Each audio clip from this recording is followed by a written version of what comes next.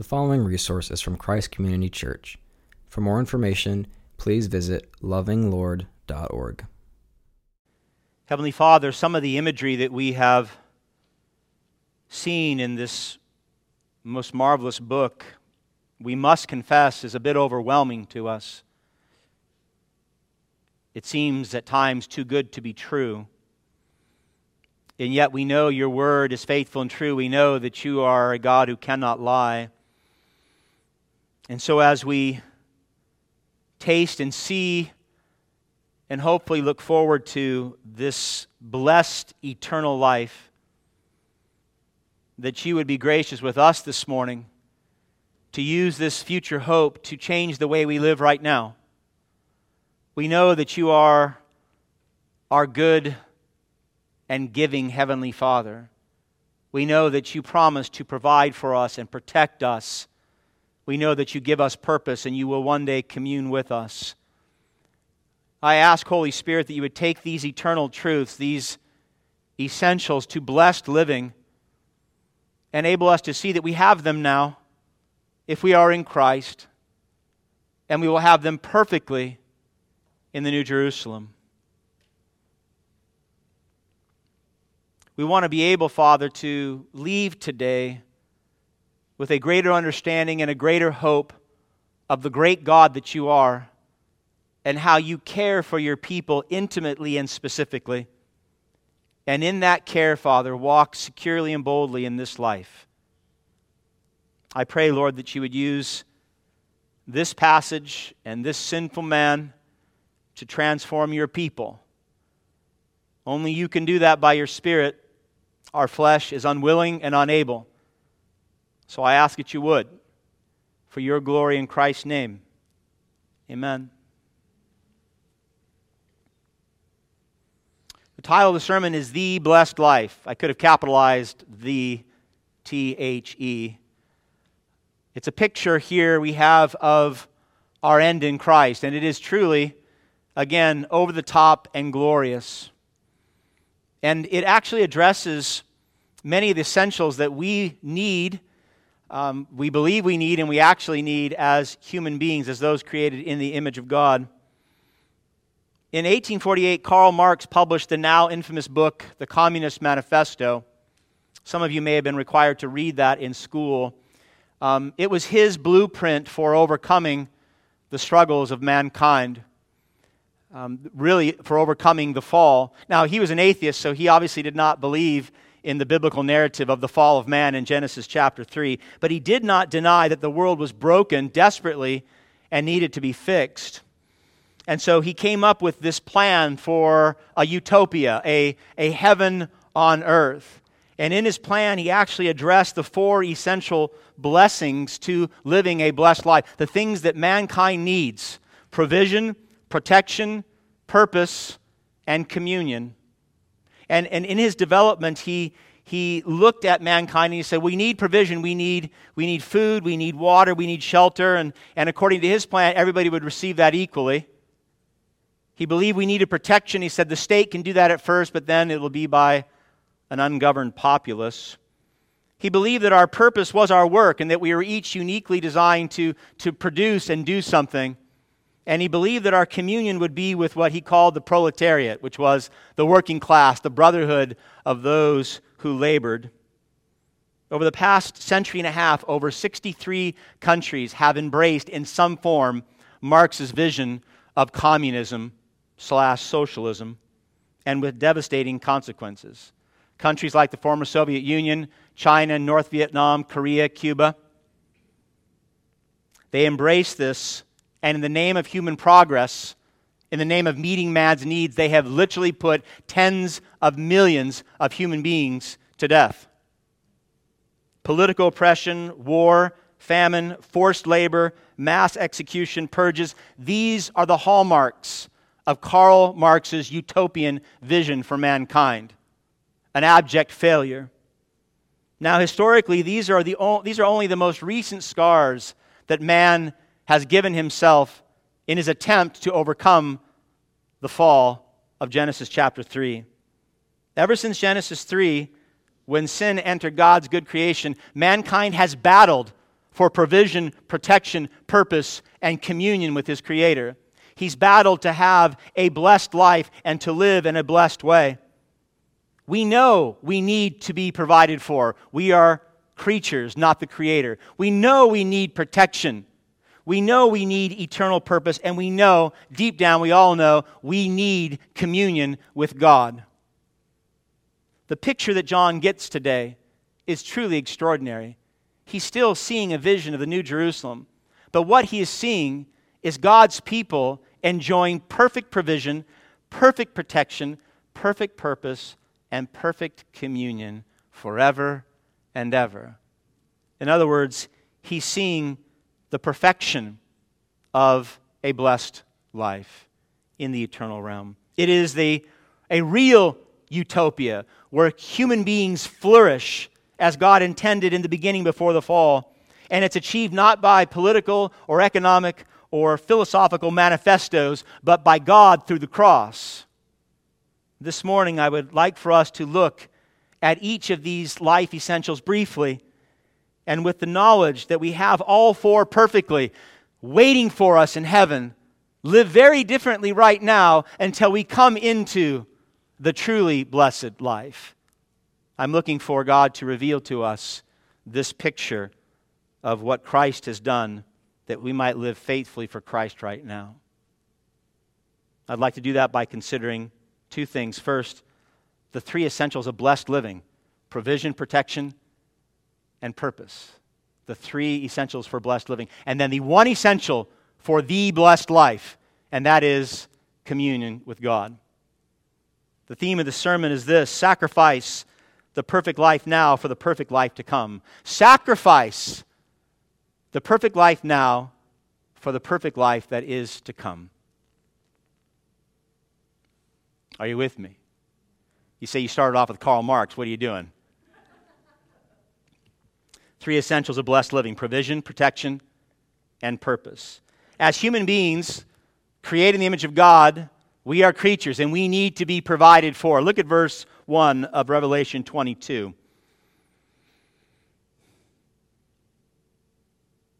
John said, "Then the angel showed me the river of the water of life, bright as crystal, flowing from the throne of God and of the Lamb. Through the middle of the street of the city, also on either side of the river, the tree of life, with its 12 kinds of fruit, yielding its fruit each month. The leaves of the tree were for the healing of the nations." So the same angel that showed John the New Jerusalem descending out of heaven, coming down to earth in all the glory and majesty of God, the same angel that showed John this picture of the saints worshiping God and bringing God all glory that he deserved, he now gives him a glimpse of just how blessed, just how good eternal life is going to be. And he uses two very, very well-known biblical metaphors: living water and the tree of life. And that they both, in essence, they symbolize God's perfect and eternal provision for his people in total. And so first he says, the river of water of life. He sees this and he calls it bright as crystal, which means it's pure and it's unpolluted, and that it has the refreshing power to come to us and satisfy us. And it's pure because we're told it comes directly from the throne of God and from the Lamb, which means the source of the water is the Father and it is the Son. He is the spring. He is the fountain. It's extraordinary. And then he says it runs right through the middle of the street of the city. It runs right down Main Street in the New Jerusalem, this living water, this river of life. And he tells us that because that means it's accessible to all who are there. All can come and drink, and all can be satisfied perfectly, eternally in Christ. Now, the imagery of the river, you might be thinking, oh, wait a minute, that's Genesis chapter 2. We're in Revelation 22, and yet I'm thinking about the very beginning of the story. At the end of the story, the beginning of the story, and they're coming together. In Genesis chapter 2, we have the description of this living water also in the Garden of Eden. It was described like this, Genesis 2:10, "A river flowed out of Eden to water the garden, to give life to the garden. And there it divided and became 4 rivers, Pishon, Gihon, the Tigris, and of course the Euphrates." Now John, he certainly is thinking about the restoration that we have now to this pre-fallen condition, this pre-fallen sustenance of life, and that we now have access to it through Christ. We're no longer denied this river. But I think John is really drawing more directly from Ezekiel chapter 47. Ezekiel, following the fall of Jerusalem to the Babylonians, he also got this vision of this new Jerusalem. And it's very similar to what John is seeing here in Revelation 22. So this is centuries before Christ. Listen, Ezekiel 47, the prophet writes, "Behold, water was issuing from below the threshold of the temple toward the east. And wherever the river goes," listen, "every living creature that swarms will live. Everything will live where the river goes." In other words, the life-giving river that Ezekiel saw coming out of the temple, John sees coming directly from God the Father and God the Son. And this river gives life. Everything and everyone that drinks from this river lives perfectly. Physical, emotional, intellectual satisfaction. At the deepest levels, this river quenches every good thirst man has ever had. Now imagine that for just a moment. Every good thirst you've ever had being perfectly satisfied by God through this living water. He also, though, talks about a tree. I'm sure you heard that. Look at the latter part of verse 2. He said, "Also on either side of the river, the tree of life, with its 12 kinds of fruit, yielding its fruit each month. The leaves of the tree were for the healing of the nation." Now, the tree here, it's singular in the Greek, but it very likely is talking about the composite of multiple trees on either side. But each tree produces 12 different kinds of fruit. So they're supernatural trees. It's one tree producing 12 different types of fruit, and it does it perfectly because it produces one new fruit each month. No tree that you have like that in your backyard or your garden. How incredible that would be. And it's a picture of perfect and perpetual nourishment for God's people for all time. Perfect and perpetual nourishment for God's people for all time. In fact, this tree is so powerful, its leaves, we're told, it has medicinal qualities. It can heal the nations. Now, we know that the nations don't need to be healed because Christ has already done that in the full redemption. But it has that power to sustain mankind forever and ever in their worship of the living God. Now, just like the river, you're probably thinking, now, wait a minute, that goes back to Genesis chapter 2 also. I know about the tree of life. I know that Adam and Eve were kicked out of the garden in their sin, so they didn't eat from the tree of life. Genesis chapter 2, Genesis chapter 3. "Then the Lord God said, Behold, the man has become like one of us, knowing good and evil. Now, lest he reach out his hand and take also of the tree of life and eat and live forever. God said, Therefore, they were sent out of the Garden of Eden. He drove them out, and at the east of the Garden of Eden, he placed the cherubim and a flaming sword that turned every way to guard the way to the tree of life, so they wouldn't eat from it and live eternally in their sin." Now, the tree of life for centuries has been associated with heaven or eternal life. And to eat from it was equated to eternal life. And there's this attempt by man to get back to that tree, to find the tree, to eat from the tree. If you remember in our Lord's, I hope you remember, well, it was a little time ago now, back when Jesus was speaking to the church at Ephesus. If you remember his promise to Ephesus, this is Revelation chapter 2, verse 7. Jesus said, "To the one who conquers, I will grant to eat of the tree of life, which is in the paradise of God. I will grant eternal life to those who persevere in the faith, especially in the midst of persecution." And it's the same hope that Ezekiel saw in conjunction with the river. Listen to Ezekiel. "On the banks," that's the river of life, "on both sides of the river there, they will grow all kinds of trees for food. They will bear fresh fruit every month, because the water for them flows from the sanctuary. Their fruit will be for food, and their leaves for healing." And so what John is seeing in Revelation 22 is the fulfillment of Jesus' promise to the church in Ephesus and Ezekiel's prophecy centuries earlier.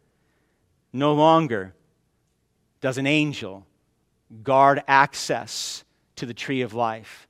Not in the New Jerusalem. That angel is no longer preventing people from coming back into the garden, back to the water of life, back to the tree of life. Instead, man is welcomed into the presence of God to have all of his needs, Every single thing that you truly need as someone made in the image of God, you have access to in the New Jerusalem. The water and the tree are fully yours. That's perfect sustenance. Listen closely. Perfect satisfaction. Perfect health. Let me say that again. Perfect health. Yeah. Listen to those who say amen because they're hurting. Perfect knowledge, perfect joy, perfect purpose, no hunger and no thirst of any kind ever again. In other words, mankind is living with God as God intended mankind to live with God in the garden before the fall.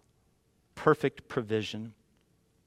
Now, John was given this vision to give to the church, I have no doubt, so that God's people then and now will not spend our entire lives, our time, our energy, our monies, chasing after perfect provisions now. That God's church will instead, we will sacrifice and serve rather than stockpile and consume. That God's people, in light of the provision that we know lay before us in Christ, that we will be satisfied with the basic provisions that God provides for His people and patiently wait for the eternal provisions to come. Now, my beloved, this is a hard message in the West. This is a hard message in Silicon Valley. Paul, in his letter to Timothy, well, let me just read it to you. 1 Timothy chapter 6. Paul writes, "Godliness with contentment is great gain. If we have food and clothing, with these we will be content." Let me read that one more time. If we have food and clothing, with these, Christian, we will be content. But those who desire to be rich fall into temptation, into a snare, into many senseless and harmful desires that plunge people into ruin and into destruction. What a plague, indeed, the desire to be rich. What a plague to have New Jerusalem provisions now has had upon the Western church. I doubt most Christians in the West can say they are content with food and clothing alone. Hard words for us today. And so we spend an inordinate amount of time and money and energy trying to have perfect provisions, New Jerusalem provisions, right now, even though we know that God's promised we will have them in eternity. I want you to think for just a moment. Think about resources that you have. Think about time that you have. Think about possessions that you have that could go to the kingdom and the gospel and Christ. Think about some of those. I'm not talking necessities of life. You need clothes and you need food and you need shelter. God said He'd provide those. I'm talking about all those things you think you need that you really don't. We would call those luxuries, would we not? The luxuries that you think you need. The expensive or the excessive clothes. The toys and the gadgets and the services. You got to have that latest iPhone. You got to have that latest streaming service. And you got to have the smartwatch. I was at a convalescent home a few days ago. And this woman was sitting there outside. She must have been in her late 80s, early 90s. And she's talking on her smartwatch. And I thought, that's amazing. No generation gap for her. Americans spend billions of dollars each year on expensive vacations, expensive dining out, the latest fashions, and what seems to be an endless desire to consume entertainment. All in an attempt to do what? To have New Jerusalem provisions right now. We want it now. We don't want to wait. And grievously, the church in the West does not look much different. We don't stand out from the world in our satisfaction with food and clothing. We don't stand out to the world in the giving of our resources and our time to the kingdom and to the gospel and to the lost. We don't, at least here in the West. In many ways, we're like those children in the delayed gratification experiments. You ever seen those poor kids? They get 5 M&Ms put before them. They say, listen, if you wait 30 minutes and don't eat those 5 M&Ms, you're going to get 100. And the large majority of the kids, they scoop up those 5 and they throw them down and then they cry when they don't get their 130 minutes. We're very much, in many ways, in the West, like those children. We don't want delayed gratification. We want it now because we think we need it. You remember when Peter asked Jesus in Matthew 19? He said, "What are we going to receive, Lord, for following you and giving up all that we have?" Listen to Jesus' response. This applies to you. Jesus said, "Truly I say to you, in the new world, in the new Jerusalem, everyone who has left houses or brothers or sisters or father or mother or children or lands for my name's sake will receive 100-fold and will inherit eternal life." There's good reason for delayed gratification. There's good reason to wait. In the New Jerusalem, you will only know perfect provision. You will lack nothing. On this side of heaven, while we wait for Christ, God promises to meet all of our needs. Not our wants, but all of our needs. So instead of trying, my encouragement to you, instead of trying to build up your own kingdom here on earth and enjoy New Jerusalem provisions now, let's seek the kingdom of God and His righteousness and rest in the truth that God will provide for us eternally and temporally. Amen? We need provision. God promises to provide. But we also need protection. Look at verse 3. "No longer will there be anything accursed, but the throne of God and of the Lamb will be in it." And then John says, look at verse 5, "And night will be no more." Now, we saw last week that night was used metaphorically to describe darkness or evil, and how the light of God and the lamp of the Lamb emanating from the throne in the New Jerusalem will cast out all sin, all evil, and all darkness. It cannot be there. No more pain, no more suffering, no more disease, no death in the New Jerusalem. Verse 3 said, "No longer will there be anything accursed." Nothing cursed in the new creation. You see, with the fall of man, we found ourselves cursed by God, did we not? Cast out of the Garden of Eden, cast out of the presence of God, denied the water of life, denied the tree of life, subject to all the pain and suffering we brought upon ourselves by our own sins. Adam, we know, was forced to work the land. He had to sweat to eat. Poor Eve, we know, worst curse, I think, had to go through the pain of childbearing.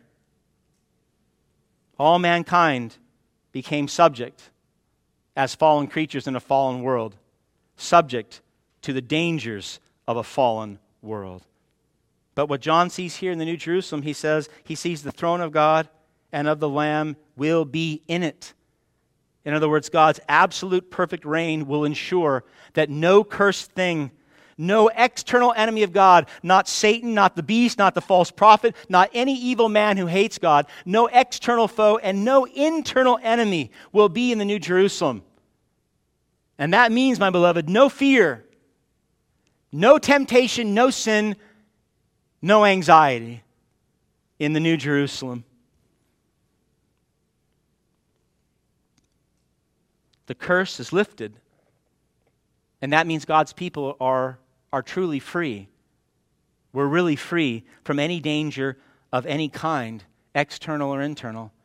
And that means in the New Jerusalem, God's people, we can serve, we can work, we can play, we can sleep without a single thought of fear of any kind. Not fear for ourselves, not fear for our loved ones. It will not exist because the curse has been lifted and there is perfect protection in the New Jerusalem. Perfect protection. That means, my beloved, no more wars. No physical attacks, no shooting at the mall, no rape, no murder, no child abuse, no sex trafficking, none. Oh man. No cancer, no disease of any kind, no heartaches, no heart attacks, and no anxiety because there will be nothing to be afraid of. No anxiety. Let me say that again to my brothers and sisters who are often anxious. There'll be no anxiety because there'll be nothing to fear. You will be perfectly protected by our Heavenly Father. I imagine for some of you who are my beloved hand-wringers, that's a hard thing for you to picture. Maybe even you're saying, that's impossible. I'm anxious all the time. You're not alone. In a very recent poll, Americans, 1 out of every 3 Americans say they suffer daily from anxiety or depression. 1 in 3. And if you're between the ages of 18 and 24, that's 1 in 2. That poor group of people, 18 to 24, pray for them. 50% suffer daily from anxiety or depression. It appears, at least in the West, that one of our greatest enemies that we face is not external, but it's internal. It's our own minds as we battle ourselves. We know where there's no protection from others or from ourselves, there can be no blessed living. There can be no happy living if you're filled with fear and anxiety. Without protection, I would argue all the provisions in the world become meaningless. It doesn't matter how much you have if you are in a constant state of fear because you're afraid they're going to be lost. You remember when God lifted that hedge of protection from Job? He allowed Satan to test his most faithful servant on earth. You remember what Job lost? He lost everything. He lost his children, his servants, his livestock, his fields. He even lost his own health at the end. The only thing that was spared was his life. Without the protection from God, Job found himself in a most pitiful state, crying out for mercy from God. Now we know the end of Job's story. Job remained faithful, and God blessed him in the end. We're told in Job 42:10 that the Lord restored the fortunes of Job, and the Lord gave Job twice as much as he had before. In the New Jerusalem, God's hedge of protection is never lifted. It's permanent. God's people are secure in His presence forever. And if God's promises of perfect protection is your future, then you must know now, it makes sense now, that He's protecting you now. It doesn't make any sense. What good would it do for God to allow you to be consumed by your enemies, external or internal? What good would it do for God to have you forsake your faith in Christ and forego your eternal protection, and Him allowing that to happen because He didn't protect you in this life? God protects His people. God protects His church. Now that doesn't mean, my beloved, that you're not going to lose things. We're still on this side of the Jordan. You're going to lose things. You're going to lose friends. You're going to lose family members. You're going to lose your physical well-being. You may lose your finances. But what God's promise here, and what makes it so good, is that God says you will not lose the most important thing, and that is your faith in Jesus Christ. God promises His people that you will never forsake Him. He will guarantee that by compelling you and causing you to remain faithful. We can say with the psalmist in Psalm 46:1, God is our refuge and strength, a very present help in trouble, in times of need. Right now, God is with you. As Paul wrote in 2 Thessalonians 3:3, the Lord is faithful. He will establish you and guard you against the evil one. Now that's powerful knowledge, my beloved. If you know that your future in the New Jerusalem is perfect safety, no fear because there's no threat, no external, no internal threat. And if you know that God is with you right now, protecting you from forsaking Christ, then you, guess what? You can be bold, can you not? You can be bold in your faith. You can be bold in your proclamation. You can be bold in your obedience to God according to His words, no matter what the consequences, because you know that God is with you. You know that He's with you, and you know your end is perfect protection. And therefore, we can take risks right now, my beloved. We don't have to be such an anxious, fearful group of people. We can take risks for the gospel and for Christ. Jesus said in John 6:39, this is the will of Him, the Father who sent me, that I should lose nothing of all that He has given me, but raise it up on the last day. You cannot be lost if you are in Christ. Therefore, we can be bold now in this very dangerous place. So, blessed living requires provisions from God. Blessed living requires protection from God. But I've got to give you a third here, and the text bears this out. Blessed living requires purpose. Requires telos, meaning in life. Look at verse 3 again.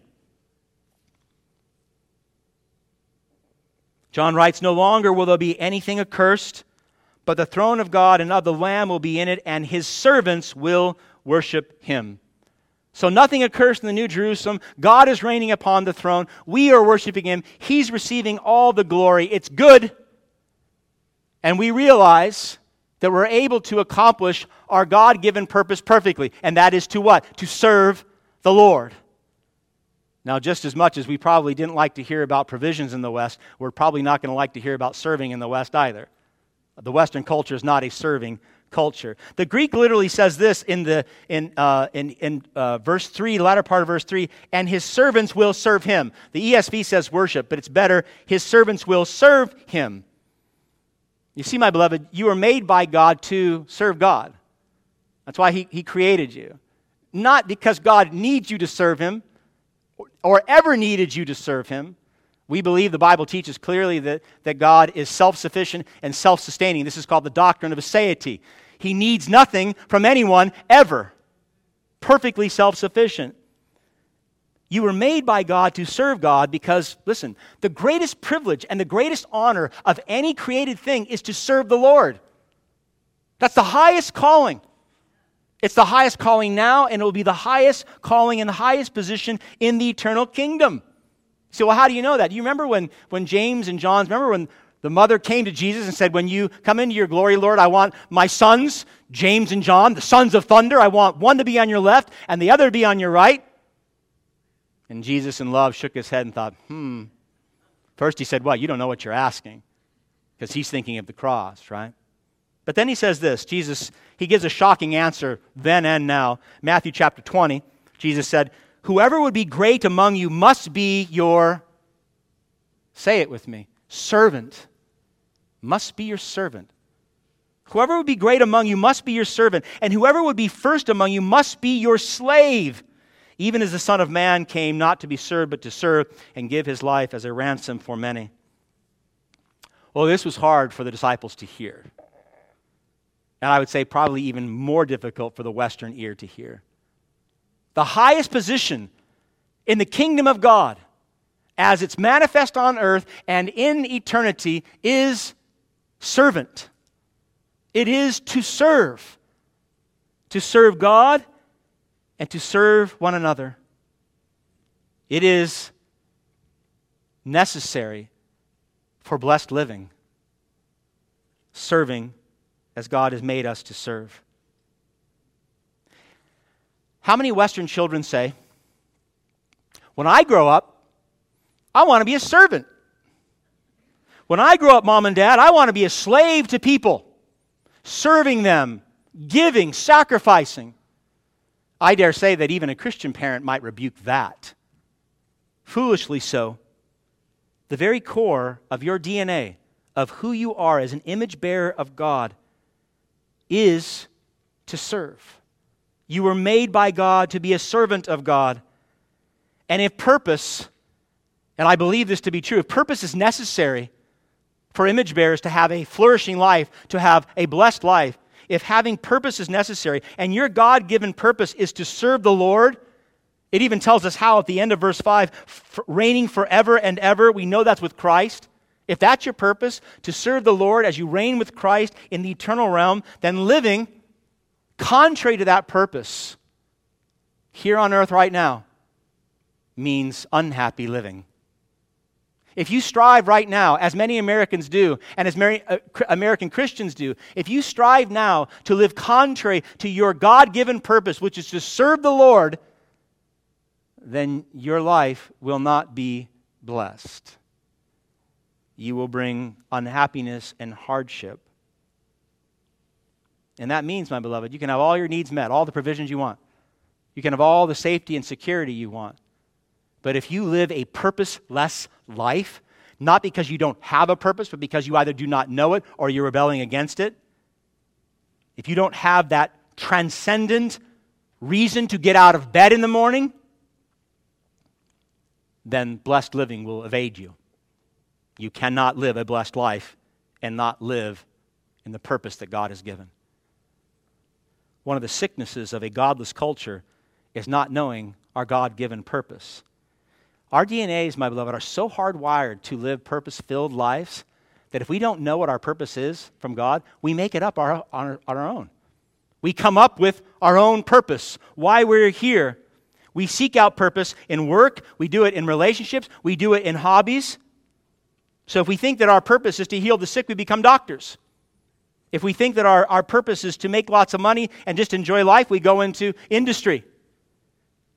If we think that our purpose is to be a husband or wife, we get married. To be a mother or father, we have children.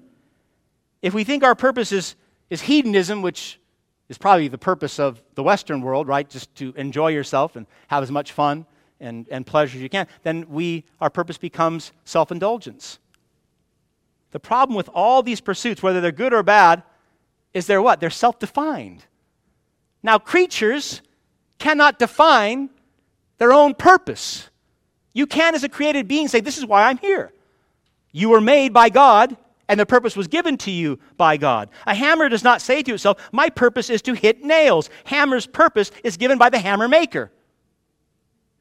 That big, beautiful bowl of pasta that sits before you at dinner, the pasta does not say to itself, my purpose is to delight your tongue and fill your stomach. It doesn't make that up. The purpose of pasta is given by the pasta maker. Our purpose as created beings must come from God. It must come from God. And if it's not God-given, then we know deep down it's not real, and it never satisfies. In the New Jerusalem, you will exercise your purpose perfectly. You will serve God as you reign with Christ upon the throne forever and ever. You will not be confused about your purpose in life. You will not go through your life saying, am I doing what I'm supposed to be doing? Am I fulfilling the will of God? You won't do that. Your purpose will be clear and you will serve faithfully. And if our created and eternal purpose is to serve God, then it makes sense that we would serve God now. It's not like your purpose changes after you die. The purpose remains the same. And if your eternal purpose is to serve God and reign with Christ, then we ought to serve God right now in this realm. I do believe that one of the reasons that so many Western Christians lack joy and a sense of purpose in their life is because they're not serving the Lord in their lives. They're not. I believe that one of the reasons there's so much anxiety and depression is because many Western Christians live contrary to the purpose that God gave them. Even those with all the provisions and all the security, they have everything they think they need, but they're missing their primary purpose, and therefore they are miserable. I want you to think for just a moment about your daily routine, your Monday through Friday on a regular basis, not the abnormal weeks, but a normal week. How much of your day-to-day life would you say is devoted to the glory of God and service of others? How much? An hour, 2 hours, 12 hours? Are you doing what God called and equipped you to do? Your gifts, your talents, your resources, and are you doing it for His glory? That's a purpose-driven question. Or are you doing what your parents wanted you to do? Or what your friends said you should do? Or what the culture has pressured you to do? On top of your daily vocation, how do you spend the remainder of your time? Once you've done your primary job, whatever that job is, how do you spend the rest of your time? We call it what? Your free time. Is there such thing as free time? Is it just there and you just grab it and do whatever you want? Or is all time given by God? I think the latter. How do you spend your time outside of your vocation? Is it primarily serving others for the glory of God, or is it primarily serving yourself for the glory of self? In the New Jerusalem, you will be doing what God equipped you to do, that is serving Him and others for His glory, and you'll be filled with joy. You'll be filled to the top with joy in your serving God and one another, because that's what you were made to do. Here's a secret. Created beings are most happy when they're doing what they were created to do. Created beings are most happy, most blessed in their life when they're doing what they are created to do. You were created to serve the Lord. You were created to serve others. If that is not a primary distinction of your life, and I'm not talking about things you do, I'm talking about being a servant. I'm off script now, so listen. I'm talking about you being a servant. Most of us feel compelled to do things at times. You know, we'll clear the dinner table, we'll take out the garbage, or we'll text that brother. I'm talking about, is your heart one of service? That you're looking and you're thinking, you're praying for opportunities to serve because you know that's what God has called you to do, and that's what brings you the most joy. And those are not in conflict. It's okay to do what God has called you to do in obedience and receive joy in doing it. Are you a servant? Maybe I should rephrase that. Are you living as the servant that God has called you to be? 3 essentials to blessed living: provision, protection, and purpose. Absent one of those, and life isn't so blessed. If you're missing the basic necessities of life, the things that you need, if you're totally dissatisfied, if you find yourself in a state of fear and anxiety on a daily basis, or you wake up every day and you have no idea why you should get out of bed, well, you're not going to enjoy blessed living. You will struggle. Christ has given us each of those now. Promised provision, promised protection, and the purpose of what? Serving and glorifying God in all that we do. So we have those now. And they're necessary for blessed living, but there's one more, and I'm going to end on this, and it's the best way to end. You can have provision, protection, and purpose, but if you don't have this one thing, you will not have a blessed life. You may know some blessed living, but you will not have a blessed life. My second and last point, the one essential to a blessed life, is communion with God. Look at verse 4.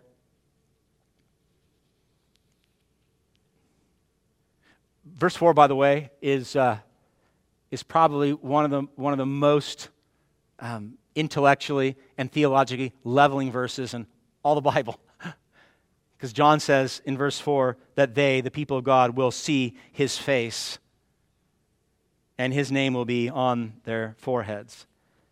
And you say, I'm missing the impact. I want the impact to come upon you. The greatest curse of the fall, being cast out of the garden, it wasn't being denied access to living water. It wasn't being denied access to the tree of life. It wasn't the fact that Adam had to till the soil and that Eve had to give birth to children. It wasn't the lack of protection. It wasn't the confusion over purpose. The greatest curse of the fall was the broken communion between God and man. It was the intimacy between God and man being shattered as a result of our sin. Man being cast out of the garden, out of the presence and out of the intimacy of God, and having no access back in. According to John's vision in the New Jerusalem, God the Father and God the Son, as we saw last week, is perfectly accessible 24 hours a day, 7 days a week. He's perfectly accessible for us to worship Him. He's perfectly accessible for us to receive glory from God and give it back to Him. And John tells us here that we will see Him, we will see God face to face. To see someone's face then, it was a metaphor to know them as they really are. To know them and to be known by them, to see someone's face. It's known in theology as the beatific vision. Don't think of Mary. I want you to think of God. To see God's face is to know God as He is, to be fully aware of His presence and His majesty and His power and His glory without the veil of sin. See, right now, we only see God dimly, right? What did Paul say? 1 Corinthians 13:12. For now we see Him in a mere dimly, but then how? Face to face. You're going to see God. You're going to know God. Paul says, now I know in part, then I shall know fully, even as I have been fully known. The greatest agony of the curse and the greatest suffering that mankind experiences is being separated from God. But the hope that Jesus promised us in the Sermon on the Mount is that the pure of heart will what? We will see God. Those who are made right in the blood of Christ will see God and know God, not as judge, but as Savior. Not as a warrior, but as a friend. Not as a God, but the God who is now on our side. We will see and know God, and God will see and know us. Look at verse 4 again. They, the redeemed in Christ, will see His face, and His name will be on their foreheads. Now you say, no, I remember that. Those who followed the beast, they had the mark of the beast on their forehead and on their hands. I remember that. That was horrible. And then you said that the name of God would be on the 144,000. We saw that in Revelation chapter 7 and Revelation chapter 14. And that's what John is seeing here, that name on the forehead. And again, it's not literal. It's not Yahweh tattooed across the forehead. That would be weird. It's not that. It's symbolic. And it's revealing the radical intimacy that God will have with His people. So much so that His name will be written upon our hearts and minds. We belong to Him. We are His, captured by love. We are His to enjoy and to be enjoyed personally and intimately for all eternity. Seeing God's face and having His name written upon our forehead, it communicates the radical relational intimacy all those in Christ will have with the Father, Son, and Spirit forever. Verse 4 is a radical relational verse in the New Testament. And if you have communion with God, you will have the blessed life. If you know God like this, you see God's face and you have His name written upon you because you belong to Him, then you will know the blessed life, that sweet communion. And you'll have that, my beloved, not because God found you pleasing, and not because God found you worthy. You will have that blessed communion with God because He found His Son pleasing and He found His Son worthy. In Exodus chapter, do you remember when Moses was coming down he was up too long on Mount Sinai and the people got all worried and they thought that he wasn't coming back, so they convinced Aaron to make the golden calf. Remember that horrible scene in the Old Testament? And the people worshiped this golden calf. Well, in Exodus 33, God is very displeased. And He tells Moses, that's it. I'm not going with you to the promised land. Listen. The Lord said to Moses, depart, go up from here. They're at Mount Sinai. He says, go up to the promised land, you and the people. Go to the land of which I swore to Abraham, Isaac, and Jacob, saying to your offspring, I will give it to them. I will send an angel before you, and I will drive out the Canaanites, the Amorites, the Hittites, the Perizzites, the Hivites, and the Jebusites. Go up to the land flowing with milk and honey, but I will not go up among you. So the result of their idolatry, their horrible idolatry of the golden calf, was God saying, I'm no longer going to be in your presence. But you notice what He said? He said, I'm going to provide for blessed living. I'm going to give you all the provisions you need. It's going to be the land flowing with what? Milk and honey. I'm going to protect you and provide safety. I'm going to send an angel. I'm going to drive out all of your enemies. And I'm going to give you the distinct purpose of fulfilling my covenant that I made with Abraham, Isaac, and Jacob. In other words, Israel was giving provision, protection, and purpose. And yet they knew that if they had those things, but they did not have God, they would not have the blessed life. They knew that. Even then, they said in Exodus 33:4, when the people heard this disastrous word that God was not going with them, it says they mourned. They mourned because they knew they could have all the blessings of life, but they did not have the blessing of the life giver of God Himself, then it was not going to be a happy life. It was not going to be a promised land without their Savior. And so Moses, he interceded on their behalf. Listen to what he did. He comes before God. This is Exodus 33:15. He said, if your presence does not go with us, do not send us up from here. Let us stay at Mount Sinai. He says, how will anyone know that you are pleased with me, speaking of himself, and your people, unless you go with us? What else will distinguish me and your people from all the other people on the face of the earth? And then in verse 17 of Exodus 33, the Lord said to Moses, I will do the very thing you have asked. He said, I'll go up and I will dwell with you in the promised land, as I said. And then he said, why? He says, because, listen, I am pleased with you and I know your name. God agreed to go and bless the idolatrous Israelites because He was pleased with Moses. And He said, I know you, Moses, by name. I know you intimately and you know me. In other words, Moses served as that high priest, that federal head. He served as Israel's representative. And because Moses was faithful and God loved Moses, God said, I will go with this idolatrous people into the promised land. My beloved, God's promise to dwell with His people in the eternal promised land, in the New Jerusalem, is not because we are worthy of His presence. Quite the opposite.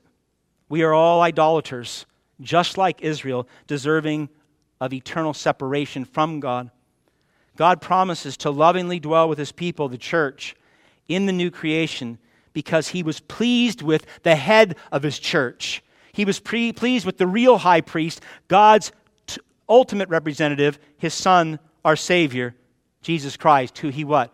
He knows by name and is pleased with. You remember when Jesus was being baptized in the Jordan by John? The voice from heaven said what? This is my beloved Son with whom I am what? I am well pleased. Through His perfect life, substitutionary death, and resurrection from the dead, Jesus Christ secures for all who repent and believe, He secures access back into the presence of His Father. The opportunity to see God's face, to be known by God. Jesus Christ, did He not petition God the Father from the cross, saying what? Forgive them, Father, for they know not what they do. They know not the degree of their idolatry. They know not the degree of their sin. Just like Moses in the desert, Jesus from the cross petitions God to allow us in, to grant us access to His face and not be destroyed. When God had promised to go with Moses, Moses had the petition that we all know so well. Verse 18 in Exodus 33. Moses said to God, please show me your glory, saying, please show me your face. I want to know you. I want to really see you, Lord. God said, you cannot see my face, for man shall not see me and what?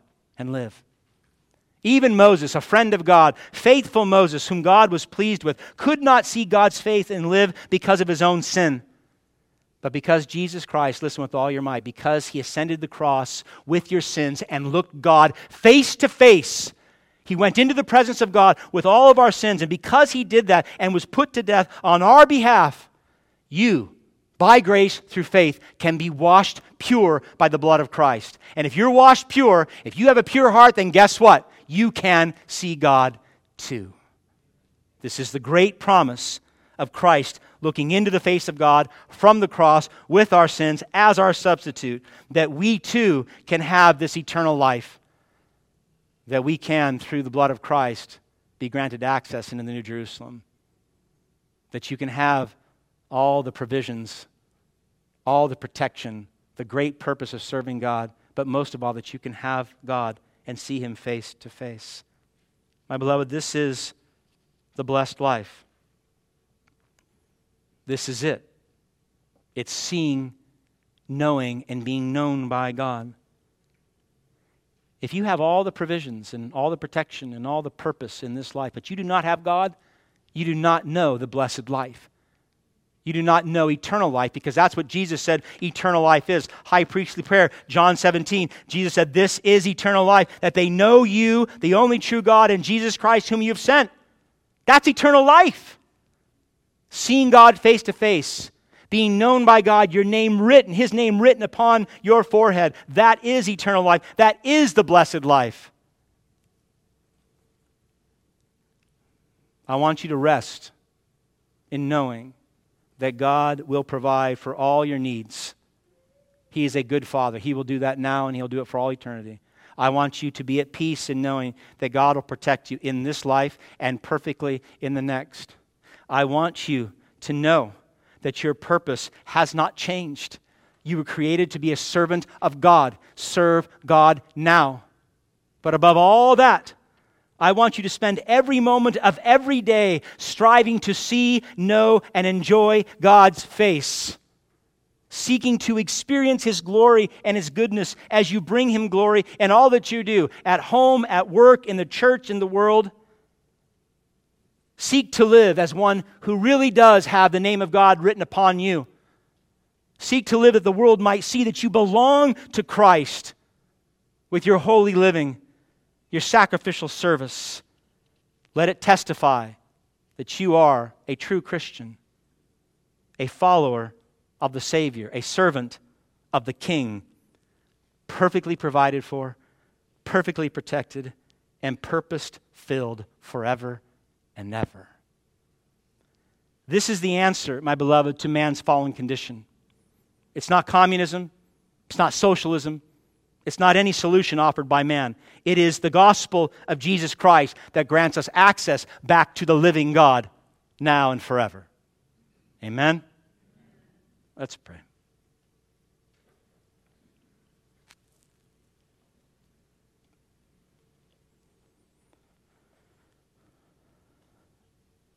Father, I pray you would show us your goodness. Show us that you have and that you will provide and protect us. Show us clearly our purpose to serve and glorify you. And show us, Lord, that in Christ we one day, we will get to experience what Moses was denied. We will get to experience knowing you as you truly are. Seeing your face and being known and enjoyed by you. Lord, I'm going to end my prayer with that. Do that for us. That is sufficient to know you. Bless Christ Community Church in that way. For if you do, Father, and if we relish in this communion we have with you through Christ, then we will live differently. We will be a transformed people living for your glory. In Christ's name, amen. Thanks for listening. Christ Community Church is a Reformed Baptist church in San Jose, California. If you'd like more information on our church, please visit lovinglord.org. From there, you can find service times, weekly gatherings, our sermon archive, and other resources. For video content, please visit our YouTube channel. You can also follow us on Facebook, Instagram, and Twitter. Thank you again for listening.